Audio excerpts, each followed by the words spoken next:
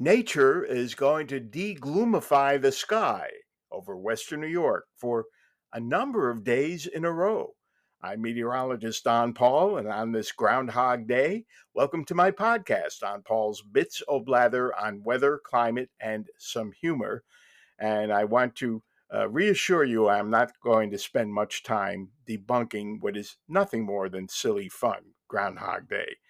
It's too easy. It's like debunking Marjorie Taylor Greene or that guy who wears more makeup in one day than I wore in 46 years of television. Just too easy. Punxsutawney, Pennsylvania has a wonderful traditional gathering every Groundhog Day morning. And no one, I don't think, maybe Marjorie Taylor, but other than that, no one takes it seriously. What does bug me considerably more than the fun of Groundhog Day is the ridiculousness, is there such a word, of the Farmer's Almanac weather forecasts. There are two different Farmer's Almanacs, and their forecasts that go out a year are scientific gibberish. In fact, they're not scientific. Chaos theory, that's the subject for another podcast episode.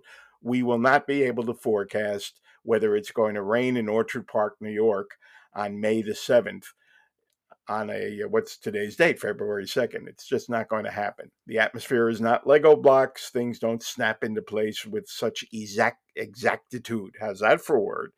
But if you did want to suspend disbelief and have some fun with Phil, the little quadruped, would be verifying pretty well for next week and a few days after that about his early spring thing and not seeing his shadow.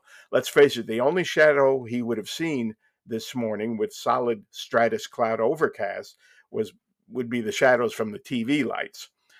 Well, for next week, temperatures are going to be heading into an upward trend. And while he doesn't precipitate forecasts, he talks about temperatures, I think, or he chatters about them. We are heading into a real thaw for several days, but it is a hiatus. It is not an early spring, and I'll explain why. First of all, let's do the near-term forecast. If you are a skier, this weekend will be better than next weekend. While there's no fresh powder out there, there have been some of the resorts which have done a lot of snowmaking to keep their bases up. And by next weekend, there's going to be some real erosion, not disappearance, but erosion in those bases. Because while Saturday's high temperatures with partial sunshine developing for the afternoon, upper 30s, low 40s with more abundant sunshine developing for Sunday, and pretty good signs of more abundant sunshine for at least a large part of Monday, Tuesday, and Wednesday, maybe even Thursday. But again, there's that caveat. At this time of the year, with the angle of the sun still low in the sky, sometimes the sun has enough trouble punching through that stratus cloud cover with its heat energy. And it's a very tough call. Lives don't depend on it. But when we get stratus clouds trapped beneath a warmer layer of air aloft under a temperature inversion, they can be more stubborn than the models indicate. Now, if I just were an automaton who followed the models, I'd say mostly sunny virtually every day, starting Saturday afternoon through Thursday. But that's not the way nature works. But count on more sun than we've seen, and it is really needed because it appears that January in Buffalo was the cloudiest month on record. Cloud climatology is less precise than temperature, humidity, precipitation, etc. But as far as we can tell, at the airport at least, there was some visible sunshine, not a sunny day, only 2 days out of the whole darn month. Climatologically, February is typically the second cloudiest month in Buffalo and in Western New York. And that is going to have a hiatus in verification for several days next week.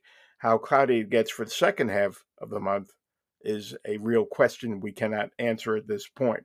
But by the time we get to Wednesday, temperatures in the mid 40s, low 50s on Thursday, mid and upper 50s on Friday, with some scattered rain showers finally showing up sometime during Friday. A very dry period as well. And then it does appear that temperatures will continue to run above average until about Valentine's Day here in Western New York. Now, at that time, the long range guidance that we use, ensembles, multiple runs of the models, are showing a ridge of high pressure, which is something like an atmospheric mountain range building up over western North America, again, all the way up to Alaska. What that does is force the Pacific jet stream to go up and over the top of that ridge and then dive down through central Canada and re enter the lower 48 over the plains, the Midwest, the Great Lakes. And so it is a high confidence forecast to tell you winter will be coming back in some measure by the middle of the month and probably through the second half of the month. It will be quite different than this next week coming up.